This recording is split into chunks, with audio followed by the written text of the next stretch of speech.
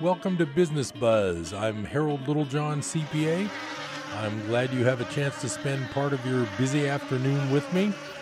On Business Buzz, I try to keep you informed of, I'm a CPA. A lot of my work has to do this time of year, especially with income taxes. I try to keep you informed about your taxes, things to look out for, things that are exciting with the new tax law, things that keep my day interesting. I do a lot of paperwork, but it's always interesting to be able to research and learn new things. And with the new law, there's all kinds of new things that us tax preparers have all been learning. It's been pretty fun. I'm looking forward to being able to show people this tax season that they've saved some money. They've actually lowered their tax liability, which is what it's all about. It means you keep more. The Camp Fire has caused so much of a trouble for a lot of people. I am hosting a seminar. It is January 23rd, Wednesday. I will be emailing all of my friends and clients on email real soon, in the next day or two, as soon as I get all the details worked out in my email. It's going to be 6 p.m. at Unwind Kitchen and Bar, which is on Mangrove Avenue. It's where the old Blockbuster Video used to be. It's $49 per person, but the proceeds go to the Camp Fire Victims Charity, and I'm also going to be advertising on Facebook. If you have any questions about it, or if you'd like to attend, we're going to be doing a lot of, not only do we have good food, but we're going to have a lot of good education for the tax ramifications of any, what they call an involuntary conversion, which is what happens when a fire consumes your property. It's like a sale that you didn't ask for. That's kind of the way it works. So make a note of that. Wednesday, January 23rd, 6 p.m. at Unwind.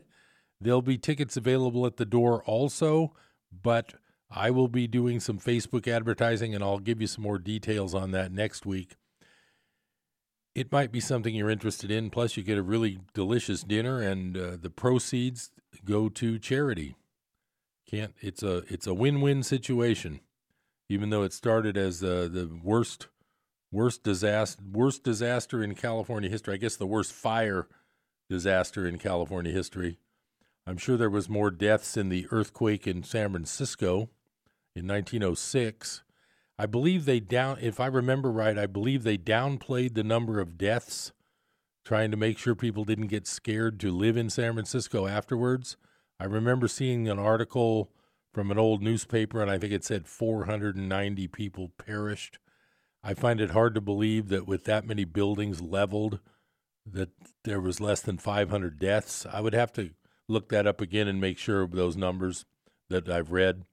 But in my opinion, they usually downplay things like that to make it seem not as bad as it was, but I really don't know.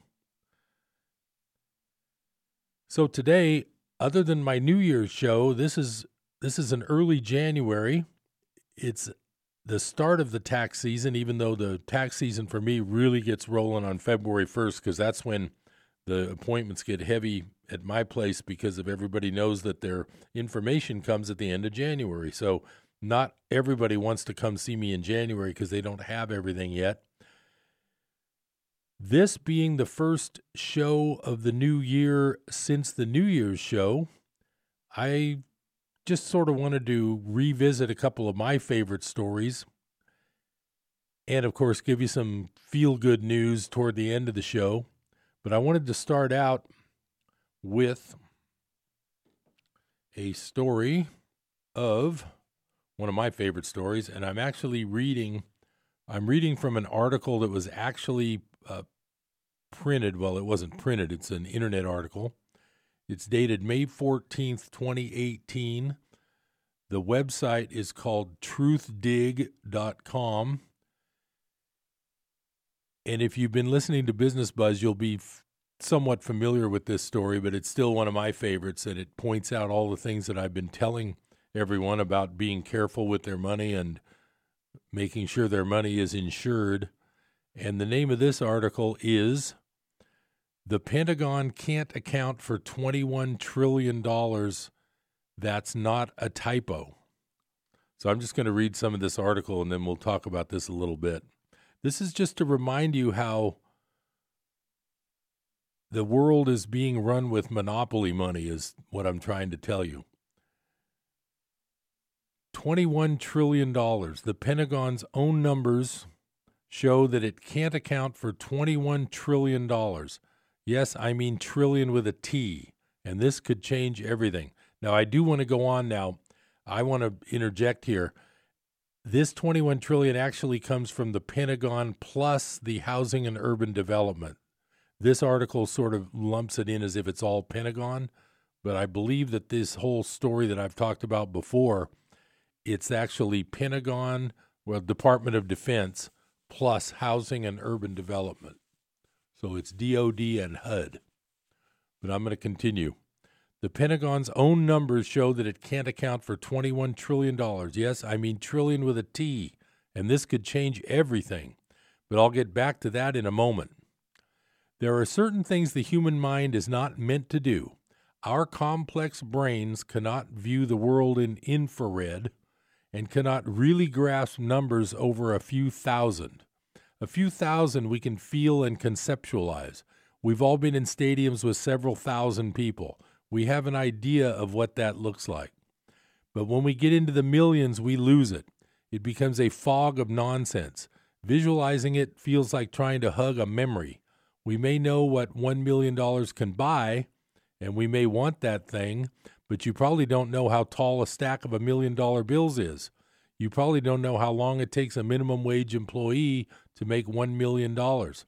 That's why trying to truly understand that the government spent $21 trillion unaccounted for dollars between 1998 and 2015 washes over us like your mother telling you that your third cousin you met twice is getting divorced. It seems vaguely upsetting, but you forget about it in about 15 seconds because what else is there to do? $21 trillion.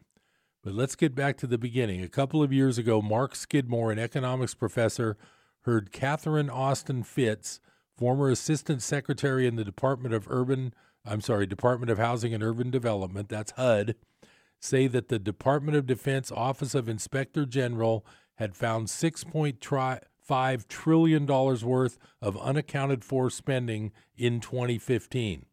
Skidmore, being an economics professor, thought something like she means 6.5 billion, not trillion, because trillion would mean the Pentagon couldn't account for more money than the gross domestic product of the whole United Kingdom. But still, 6.5 billion of unaccounted for money is a crazy amount. So he went and looked at the Inspector General's report, and he found something interesting. It was trillion. It was $6.5 trillion in 2015 of unaccounted for spending. And I'm sorry for the cursing. Well, I left out some of this author's words. He's trying to be a bit humorous. But the word trillion is legally obligated to be prefaced with, and then he uses a word I won't say on the air. It is indeed way more than the United Kingdom's gross domestic product. Skidmore did a little more digging. As Forbes reported in December 2017, he and Catherine Austin Fitts conducted a search of government websites and found similar reports dating back to 1998. While the documents are incomplete, original government sources indicate $21 trillion in unsupported adjustments have been reported for the Department of Defense and the Department of HUD for the years 1998 to 2015. Let's stop and take a second to conceive how much 21 trillion is, which you can't because our brains short circuit, but we'll try anyway. Number one, the amount of money supposedly in the stock market is $30 trillion. The GDP of the United States is $18.6 trillion. Picture of stack of money. Now imagine that a stack of dollars is all $1,000 bills. Each bill says $1,000 on it. How high do you imagine that stack of dollars would be if it were 1 trillion? It would be 63 miles high. I'm going to interject here because I've said this before on Business Buzz. 21 trillion would be about 1,300 miles long or high of $1,000 bills stacked tightly together. I looked that up on a MapQuest, and it turned out that was approximately driving from Chico to El Paso, Texas. The entire drive, driving by $1,000 bills stacked tightly. That's the 21 trillion. Imagine you make, here's number 4 in this article from Truth Dig. Imagine you make $40,000 a year. How long would it take you to make $1 trillion? Well, don't sign up for this task because it would take you 25 million years, which sounds like a long time, but I hear the last 10 million really fly by because you already know your way around the office, where the coffee machine is, etc. The human brain is not meant to think about $1 trillion, and it's definitely not meant to think about the $21 trillion our Department of Defense can't account for. These numbers sound bananas. They sound like something Alex Jones found tattooed on his backside by extraterrestrials. But the 21 trillion number comes from the Department of Defense Office of Inspector General, the OIG. Although, as Forbes pointed out, after Mark Skidmore began inquiring about OIG reported unsubstantiated adjustments, the OIG's webpage, which documented, albeit in a highly incomplete manner, these unsupported accounting adjustments, it was mysteriously taken down. Luckily, people had already grabbed copies of the report, and then those are on the internet, according to this article. Here's something else important from that Forbes article, which is one of the only mainstream media articles you can find on the largest theft in American history. Given that the entire Army budget in fiscal year 15 was $120 billion, unsupported adjustments were 54 times the level of spending authorized by Congress. That's right, the expenses with no explanation were 54 times the actual budget allotted by Congress. Well, it's good to see Congress is doing 1/54th of its job overseeing military spending. That's actually more than I thought Congress was doing. This would seem to mean that 98% of every dollar spent by the Army was unconstitutional in 2015. So pray tell, what did the OIG, the Office of Inspector General, say caused all this unaccounted for spending that makes Jeff Bezos' net worth look like that of a guy jingling a tin can on the street corner? The July 16 Inspector General report indicates that unsupported adjustments are the result of the Defense Department's, quote, failure to correct system deficiencies. They blame trillions of dollars of mysterious spending on a failure to correct system deficiencies? Wow. 21 trillion. Say it slowly to yourself. At the end of the day, there are no justifiable explanations for this amount of unaccounted for, unconstitutional spending. Right now, the Pentagon is being audited for the first time ever, and it's taking 2,400 auditors to do it. I'm not holding my breath that they'll actually be allowed to get to the bottom of this. But if the American people truly understood this number, it would change both the country and the world. It means that the dollar is sprinting down a path toward worthlessness. If the Pentagon is hiding spending that dwarfs the amount of tax dollars coming into the federal government, then it's clear the government is printing however much it wants and thinking there are no consequences. Once these trillions are considered, our fiat currency has even less meaning than it already does, and it's only a matter of time before inflation runs wild. So that was my little summary of one of my favorite stories of the year. I have a caller on the line. I'm going to try to get to that call right now if I can. So let me see if I can get over to that. Hello, caller. Okay, I'll work on that for after the break. Harold? Yeah, there you are. Is this Jim? Hey, Harold. Hi. It's Jim, yeah. Hey, Jim. How you doing? Great. Happy New Year. Hey, Happy New Year to you, too. Well, yeah, that's quite a story. I just wonder if you believe it can we believe it? There's so much fake news, and there's so many people who are just throwing spaghetti at the wall to see what'll stick. I don't know if I believe that. Well, I have been reading about this for a year or two now, and the fact that it was it actually was detailed by Michigan State economics professor who had, grad students doing their research, actually studying these reports. And like that article I had read, just read, it said those reports did get taken down from the internet, but not before people were able to back them up. Jim, you know me. Yeah, I believe it as much as I believe any other news report. But in this case, I kind of believe it, because one of the things I always wonder about is the way these stock market things go. And like I've said before, at the end of the day, can you hold on, Jim? We're going to be back in just a little bit. No, I can't. I got to go, Harold. Okay, thanks for calling. I'll talk to you later. Thanks for calling. I'll be right back on Business Buzz. Stay tuned.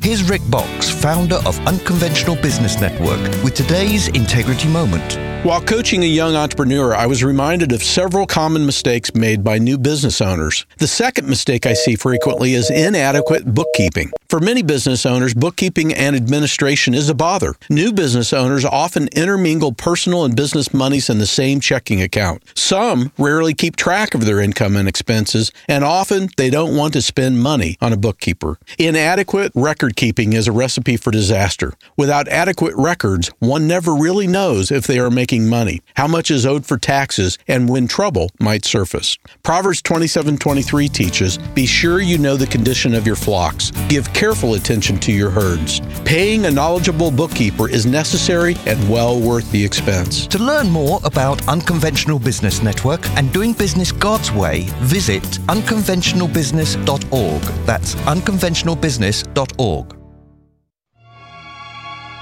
Hello, this is Samantha Landy, and I bring you Psalms of Hope, heard here on Life Radio every Monday, Wednesday, and Friday at noon. So do tune in and join me for beautiful music and an encouraging word from the Lord.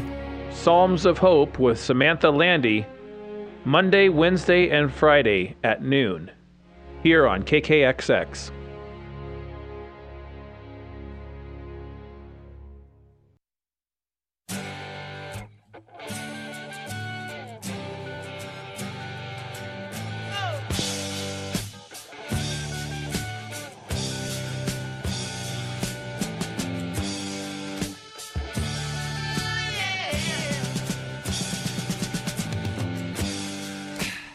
Welcome back to Business Buzz. I'm Harold Littlejohn, CPA. I appreciate the fact that you're able to spend part of your afternoon listening to me.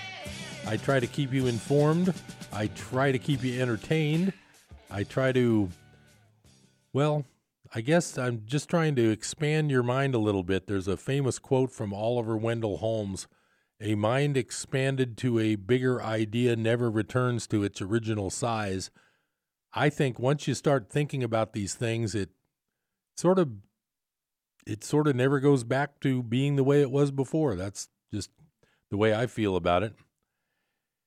And I thank Jim for giving a call today. That's Jim McCall. He's a friend of mine and a real talented contractor who I'm sure is busier than heck, and he's probably going to get super busy.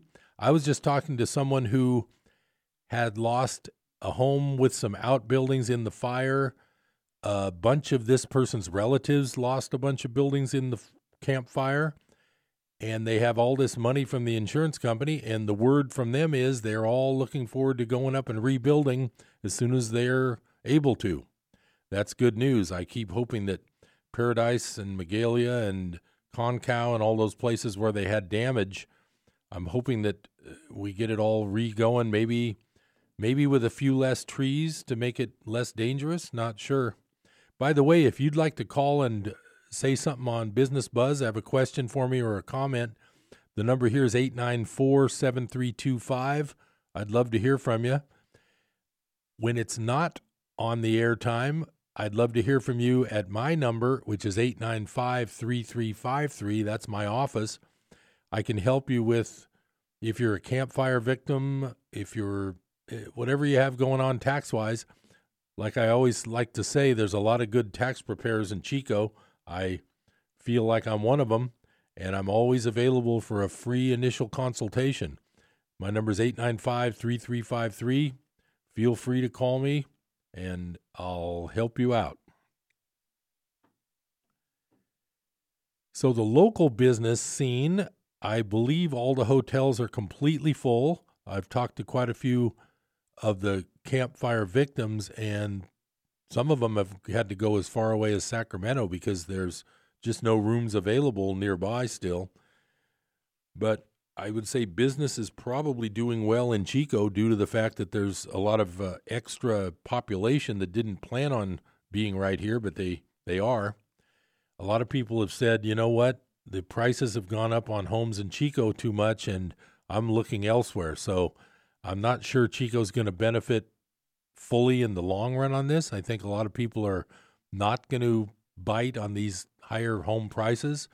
I see the local current problem as being that with fire victims having quite a bit of extra cash in their insurance settlements, they're able to go ahead and buy a house even though they know it's a little higher than they would have liked to have spent.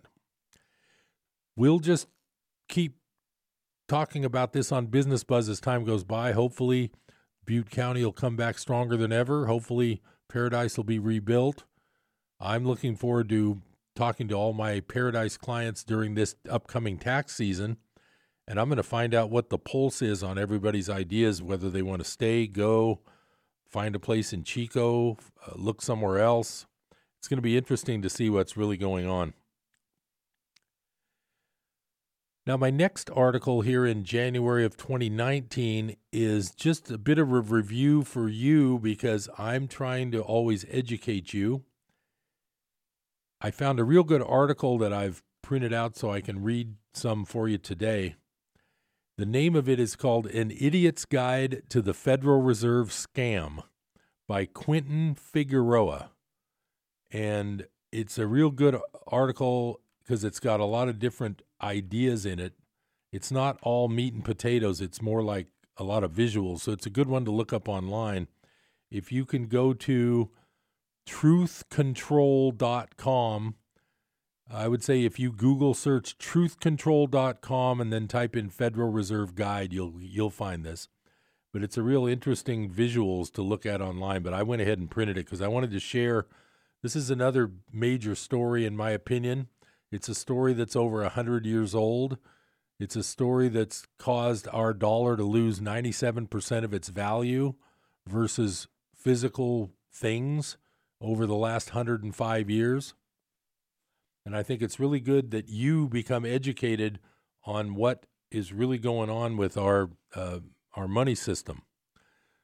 So this article says, what is the Federal Reserve? The Federal Reserve, or Fed, is a privately owned central bank that controls the money supply of the United States.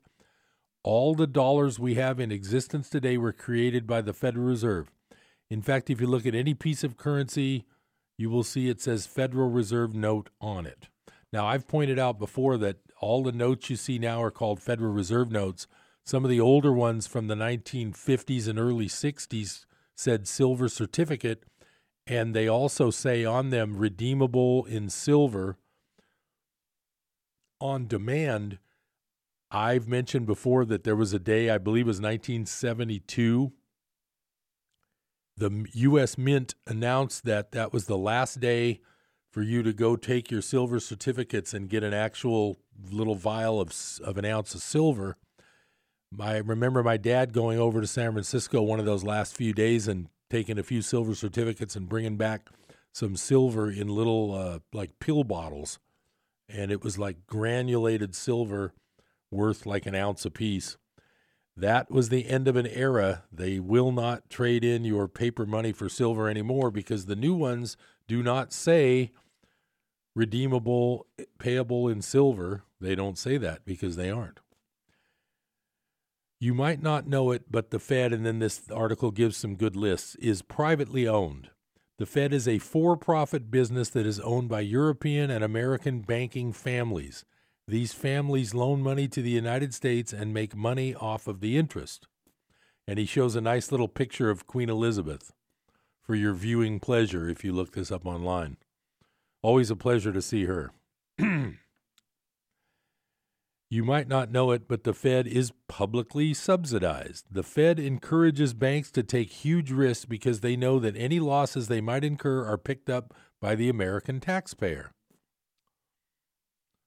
You might not know it, but the Fed makes money through the IRS. When we send money to the IRS, they take that money and turn it over to the Treasury, who in turn pays interest on bonds to the Fed.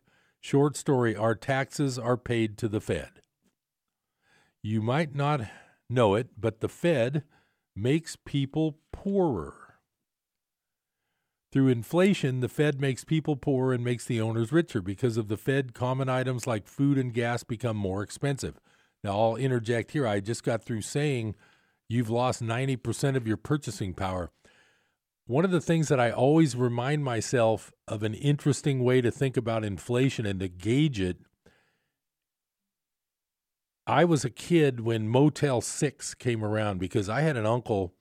I mean, this guy was so tight he squeaked when he walked. He would brag, and he had plenty of money, a nice house, plenty of money, golfed every day. But he would brag about the pants that he would find at yard sales and garage sales. And one day he even bragged so much that he showed us pulled out the pocket of the pants he had bought at a yard sale, and he showed us the Scotch tape that was taping up the hole in the bottom of the pocket. And he was actually proud of that. That's how tight he was. But what I remember about that is that we used to visit him. He lived in Reno, and we came from the East Bay.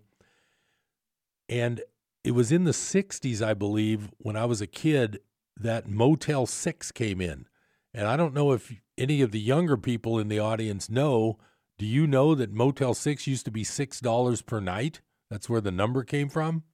Then later they had that competitor named Super 8. Do you know where that came from? You got it, $8 a night. Well, here's the problem. I noticed there's a Motel 6 that I do drive by in Orville now and then, and I saw the other day that it was $65 a night. So what did that tell me?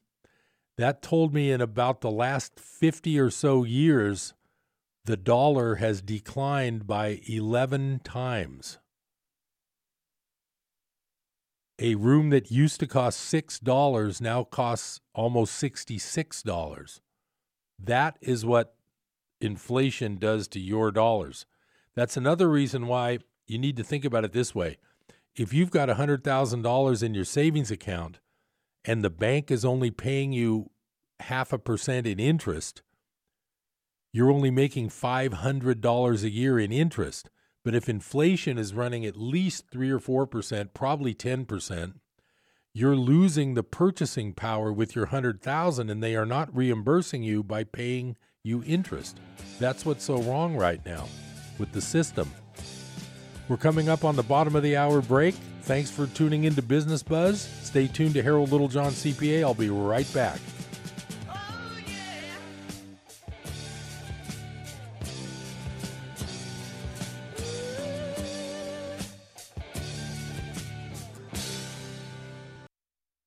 Praise the Lord. I'm Sharon Knotts, inviting you to join me and my dad, R.G. Hardy, on The Sound of Faith, mornings at 10, here on KKXX. If you are drawn to inspirational preaching, informative in-depth teaching, and biblical perspectives to current issues under the anointing of the Holy Spirit, then Sound of Faith is perfect for you, because we know faith comes by hearing, and hearing by the Word of God.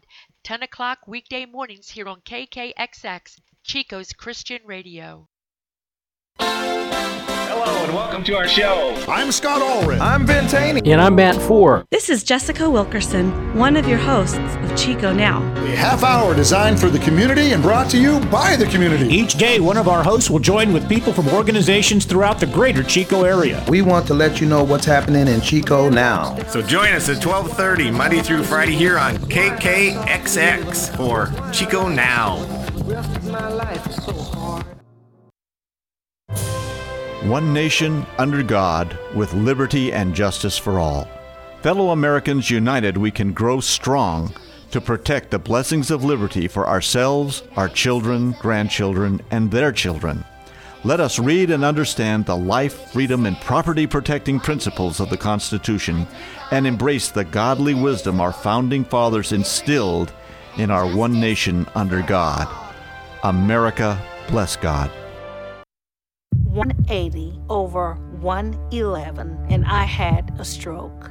145 over 92, and then I had a heart attack. 150 over 90, and I had a stroke. This is what high blood pressure sounds like. You might not feel its symptoms, but the results from a heart attack or stroke are far from silent. Get back on your treatment plan or talk with your doctor to create a plan that works for you. Go to loweryourhbp.org. Everything's changed. Brought to you by the American Heart Association, American Medical Association, and the Ad Council.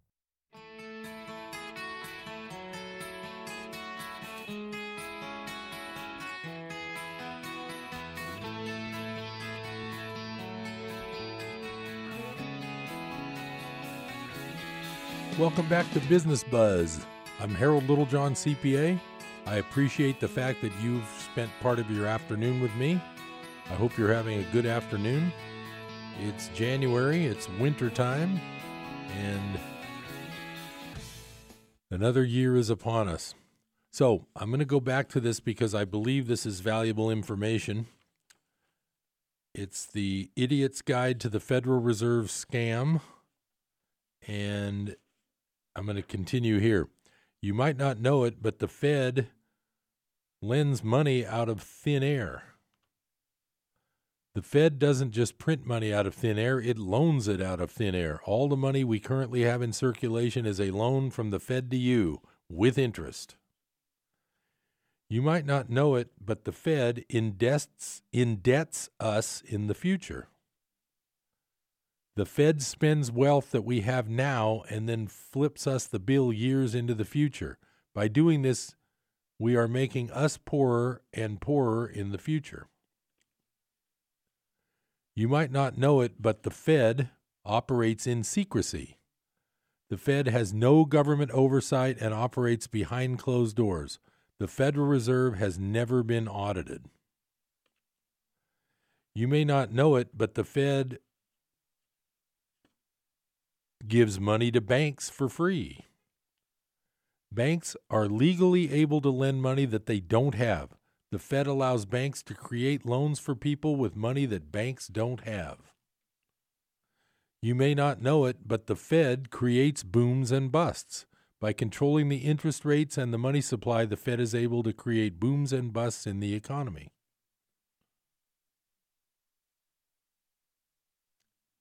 Why do we have it? I'm still reading from that same article. There are two answers as to why we have the Fed. There is the general mainstream answer, then there is the hidden real answer.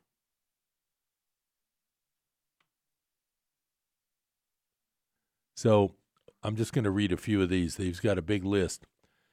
He's got the cover story and the real story. Okay, the cover story. To stabilize the economy. We are told that the Fed helps to stabilize the economy. We are told that we need the Fed to do the tricky task of determining interest rates and the money supply. If it wasn't for the Fed, the overall economy wouldn't operate at maximum efficiency and the free market would run rampant. The real story, to destabilize the economy. In reality, the Fed was created to and continues to destabilize the economy. Why would the owners and controllers of the Fed want to do this? Because the goal is to bring control of the United States into the hands of the bankers behind the Fed. The U.S., with its roots in freedom and free markets, is a very hard nation to control. Taking over financial control of a nation is one of the best ways to control a nation. This has been done time and time again in many other nations. The cover story, to control interest rates and credit. We are told that the Fed is needed to manage the complex and necessary task of controlling interest rates and managing credit. By having the Fed control interest rates, we are able to avoid the boom and bust cycles that are a natural occurrence of unmanaged markets. If it wasn't for the Fed, we would probably be in a recession right now. The real story, to keep real interest rates and credit from being achieved. In reality, the Fed controls interest rates and credit to artificially create booms and busts. By creating artificial booms, the Fed is able to loan trillions of dollars to the United States and the people. By creating artificial busts, the Fed is able to buy up many assets such as businesses and real estate through the federal government. The cover story, to eliminate the business cycle. We are told the Fed helps to eliminate the business cycle by carefully managing the money supply and ensuring that all the necessary markets are balanced and working correctly. After all, having a business cycle is a bad thing because anything that naturally occurs in business is a bad thing, and natural things should be turned into unnatural things by the Fed. The real story, to create the business cycle. In reality, the Fed creates the business cycle and keeps markets from reaching equilibrium. There is no such thing as a business cycle in a market. The market decides what is needed and what isn't needed. It's possible for the Fed to centrally manage a business cycle. All they can is take whatever balance the free market already has and distort it further. The cover story, to eliminate bank runs. We are told the Fed helps to eliminate bank runs. If it wasn't for the Fed doing their advanced economic stuff and their complex mathematical theories, we would have bank runs left and right. Banks are out to get us, and if we don't have the Fed, we better watch out. The real story, to create bank runs. The problem is that the major bank runs we have had historically are because of Fed manipulation. The bank runs of the crash of 1929 were a direct result of Fed manipulation in the markets. If it wasn't for the Fed, there would never have been a crash to begin with, and there would never have been bank runs as a result of the crash. The cover story, to control inflation. We are told that the Fed carefully helps to monitor inflation. We are told that a small amount of inflation is good each year. We want to have inflation so that we can keep the people spending and the economy going. The Fed monitors closely the amount of inflation and knows which rates to use in order to keep inflation going at a steady rate. These people are so smart. The real story, to create inflation. In reality, the Fed has to create more and more inflation because our money is debt, and the interest on our debt-based money can only be paid off with more debt-based money. And so more and more money has to continue being loaned out, and as a result, more and more inflation is the inevitable outcome.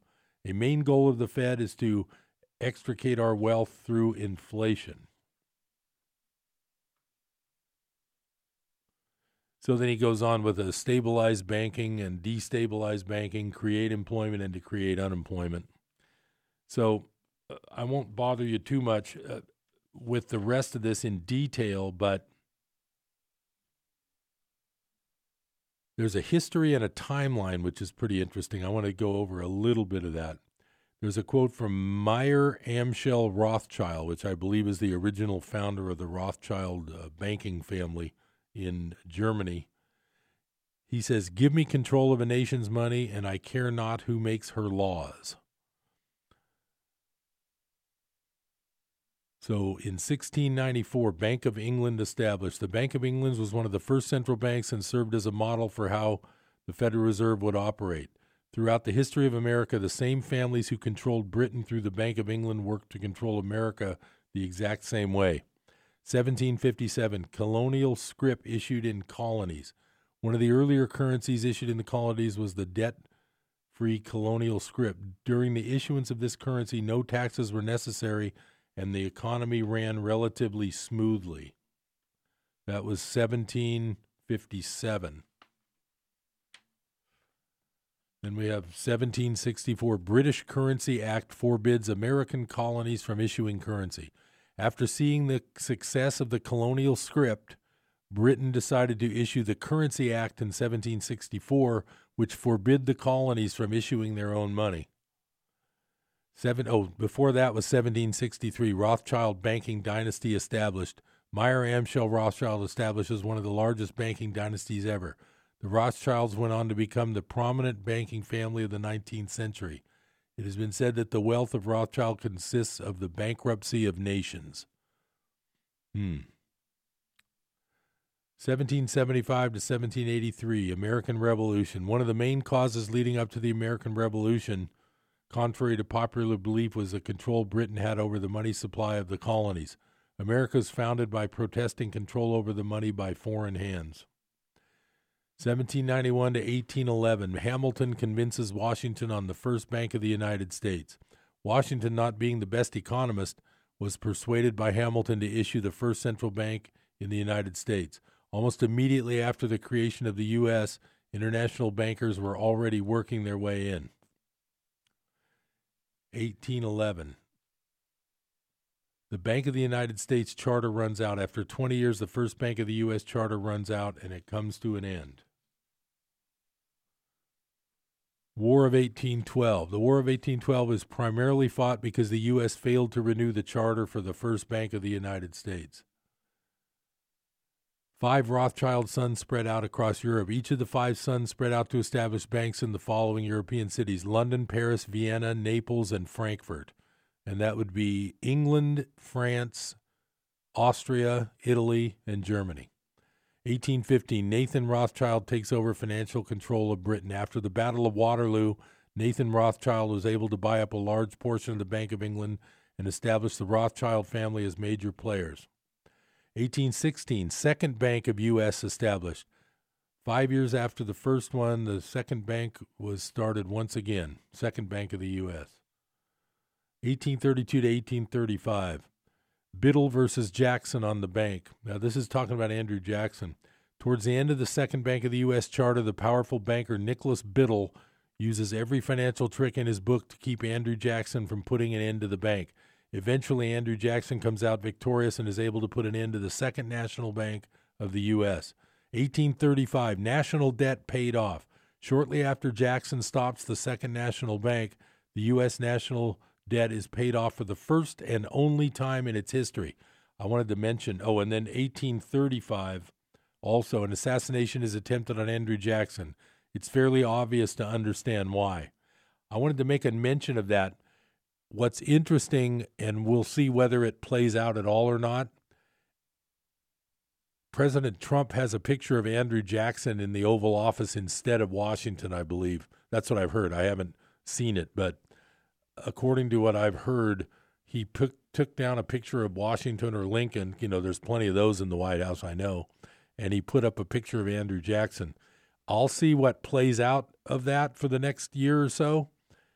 It could be a slight reference to his arguing and trying to slow down and trying to bicker with the Fed and trying to stop them from doing the things that they like to do. I'm not really sure. That is sort of a conspiracy theory. Anyway, you should really check out this article. It's very, very educational. It's fun to read. It's called An Idiot's Guide to the Federal Reserve Scam, and you can find it at truthcontrol.com. And, I mean, I've read these things now. I'm going on 30 years of reading this kind of stuff. I was a conspiracy nut before the internet, so I've been reading this since the 80s. It wasn't easy to find these kind of articles in the 80s, but I found them and I subscribed to them. Nowadays, of course, you can find them everywhere, and of course they all get poo-pooed as being fake news, but everybody's entitled to their own opinion. But if you do read the facts about the Federal Reserve, you can't deny facts. We're coming up on that last break. I've got some good news and feel-good stuff coming up for you on Business Buzz. Stay tuned. I'm Harold Littlejohn, CPA. I'll be right back.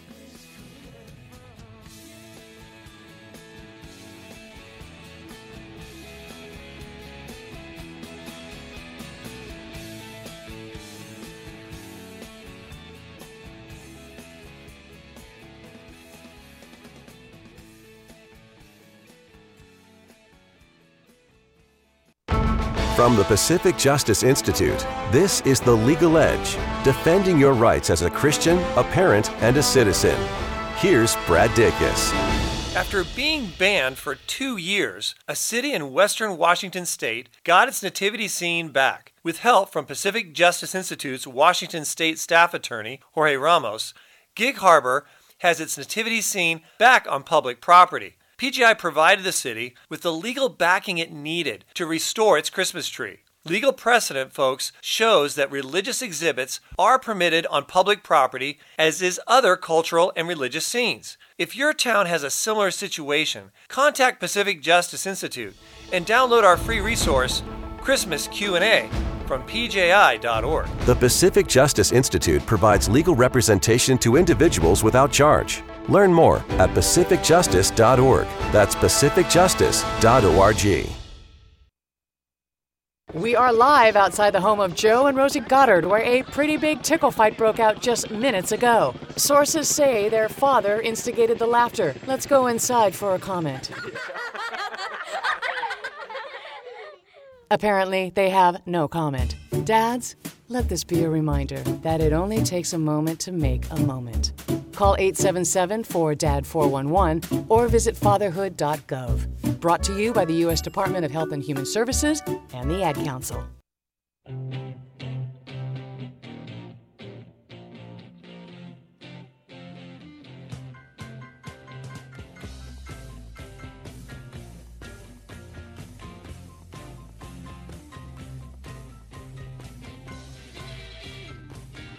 Welcome back to Business Buzz.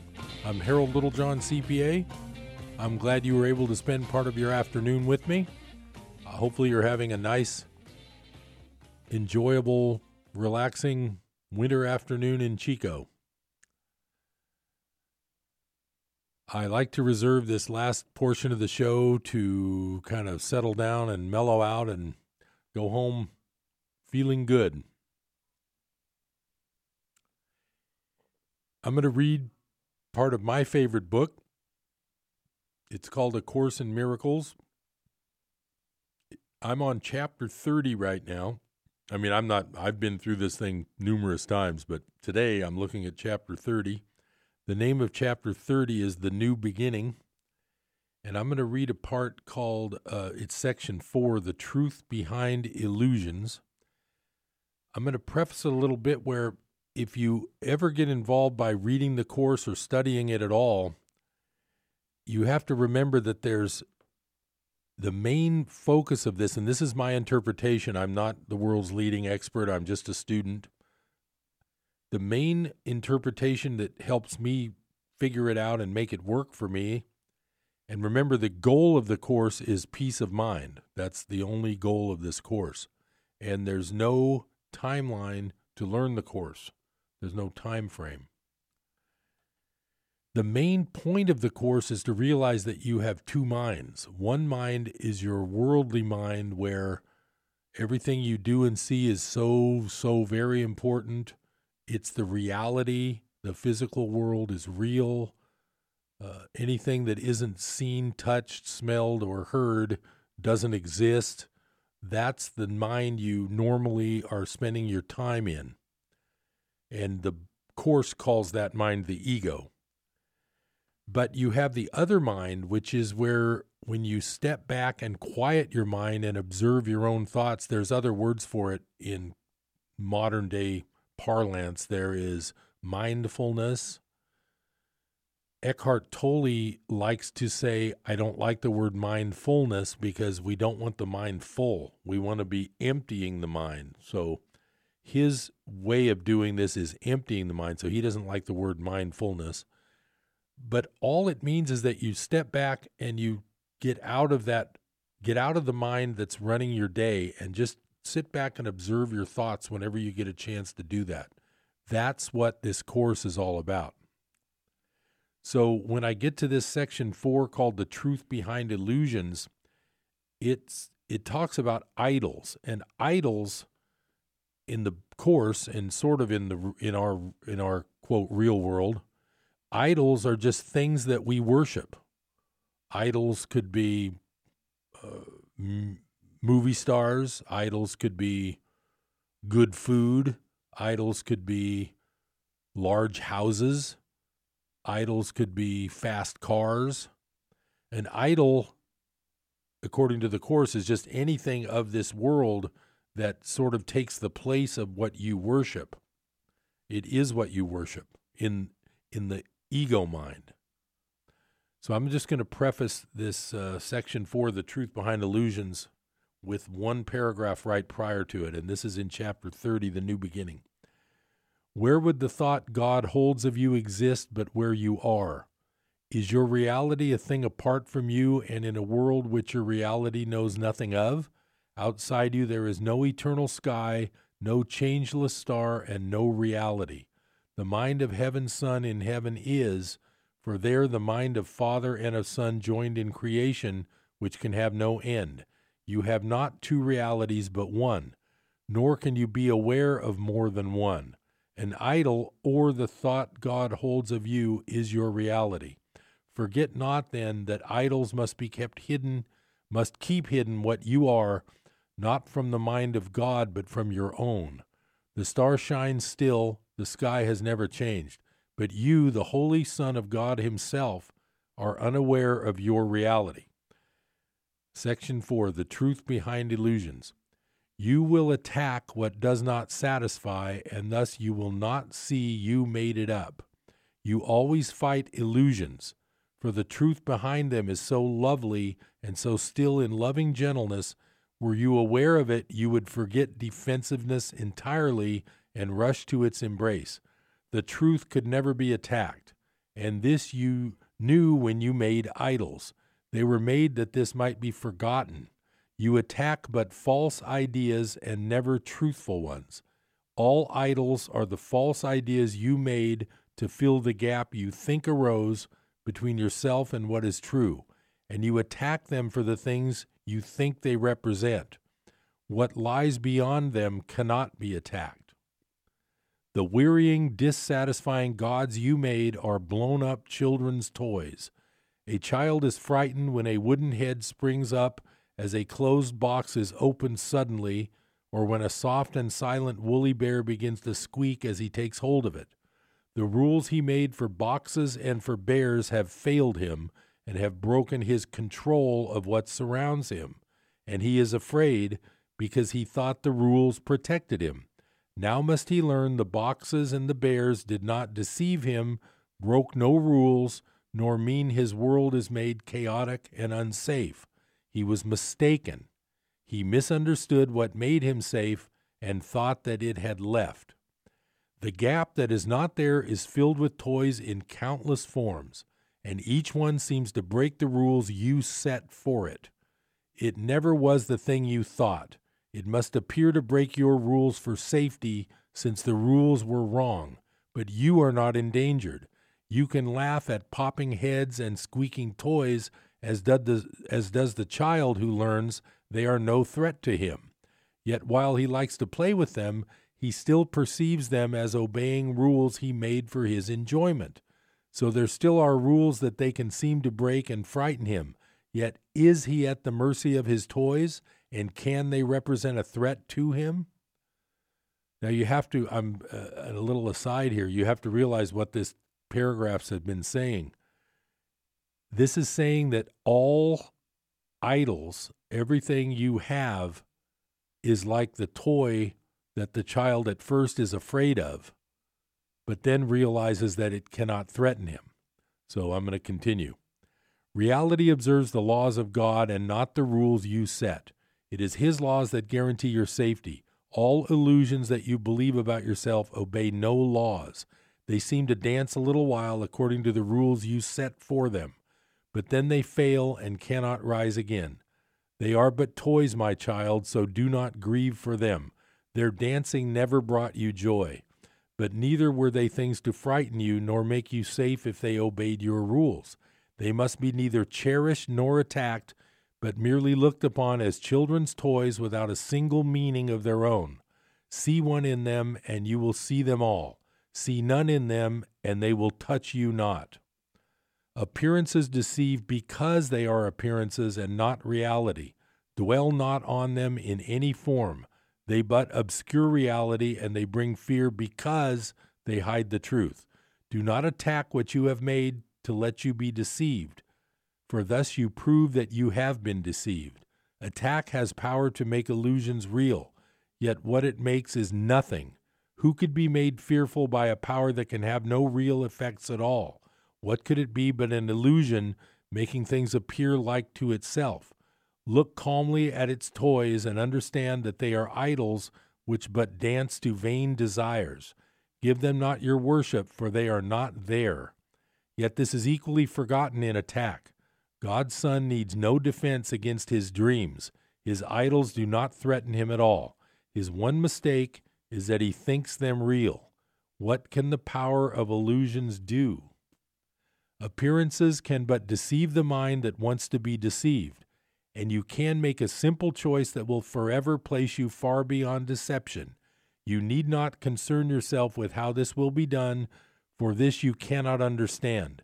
But you will understand that mighty changes have been quickly brought about when you decide one very simple thing. You do not want whatever you believe an idol gives, For thus the Son of God declares that he is free of idols, and thus is he free. Salvation is a paradox indeed. What could it be except a happy dream? It asks you but that you forgive all things that no one ever did, to overlook what is not there, and not to look upon the unreal as reality. You are but asked to let your will be done and seek no longer for the things you do not want. And you are asked to let yourself be free of all the dreams of what you never were, and seek no more to substitute the strength of idle wishes for the will of God. Here does the dream of separation start to fade and disappear, for here the gap that is not there begins to be perceived without the toys of terror that you made. No more than this is asked. Be glad indeed salvation asks so little, not so much. It asks for nothing in reality. And even in illusions it but asks forgiveness be the substitute for fear. Such is the only rule for happy dreams. The gap is emptied of the toys of fear, and then its unreality is plain. Dreams are for nothing, and the Son of God can have no need of them. They offer him no single thing that he could ever want.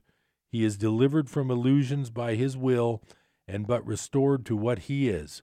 What could God's plan for his salvation be, except a means to give him to himself? Well, that was an interesting section, and I would just like to make a few comments about that, because that little section pretty much sums up the way the Course is able to, that's how you achieve peace of mind. You will never achieve peace of mind dealing with the problems that pop up, like the toy that he talks about that sounds like a jack-in-the-box. You'll never achieve peace of mind by trying to solve all the world's problems. Even if you solve your local problems, like, whatever that might be, you've got a toothache and you have to call the dentist. I don't know, I'm just thinking of things. Your car's getting old and it needs new brakes. I just had an Uber ride today, and the Uber driver was talking about how his brakes are starting to make a little noise and he'll have to get them fixed. Think about it. You've got problems on every level, and even if you think you solved the 4 or 5 problems that you ran across today, or the ones that popped up for you today, you've got 4 or 5 more that are going to pop up tomorrow. Then you can look at a bigger level. Okay, now you've solved your little local problems for the day, but not only do you have your own problems coming tomorrow, but you've got family members with their own problems. You've got a community with its own problems, like the campfire that we talked about earlier. You've got the problem of inflation in the economy, where your dollar only buys about 3% of what it bought 100 years ago, like we talked about earlier. You've got the problem of the Motel 6 that costs $65 instead of $6. You've got the problem of Fukushima radiation spilling into the Pacific Ocean. We've got the problem of the Earth itself could have a meteor hit it. Then we even have the problem of eventually the sun will be a giant star and will engulf the Earth anyway. What I'm trying to say is, think about the levels of problems. You will never solve the world's problems. The secret to the Course is summed up in that section I just read. Instead of trying to attack things, be afraid of things, attacking is really the worst thing you can do.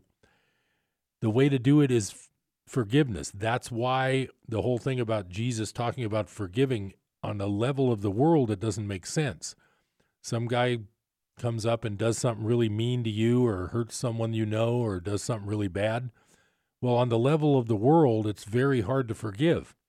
But in the Course, you're forgiving by stepping back to the other level and realizing that nobody meant anything they did.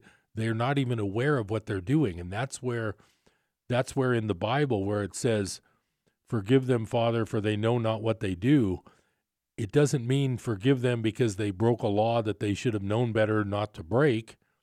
What they mean is they don't even know where they're really at. And that's where the Course tells us we really are not here, but we're going through this whole thing, and we need to forgive instead of attack. That's sort of the bottom line. The hardest part of doing this course or learning the course or trying to practice the course, the hardest part is just remembering to do it, remembering during the day, and that's why the course has 365 lessons, and you're supposed to do them a couple times a day just to remind yourself of these basic issues that the course brings up. I enjoy the course. The goal is peace of mind. I can't think of anything better than having peace of mind, and I hope that helps you a little bit too. I'm Harold Littlejohn, CPA. I'm looking forward to the next time I can be here on Business Buzz. Enjoy the rest of your day. I will talk with you soon, and keep your money safe.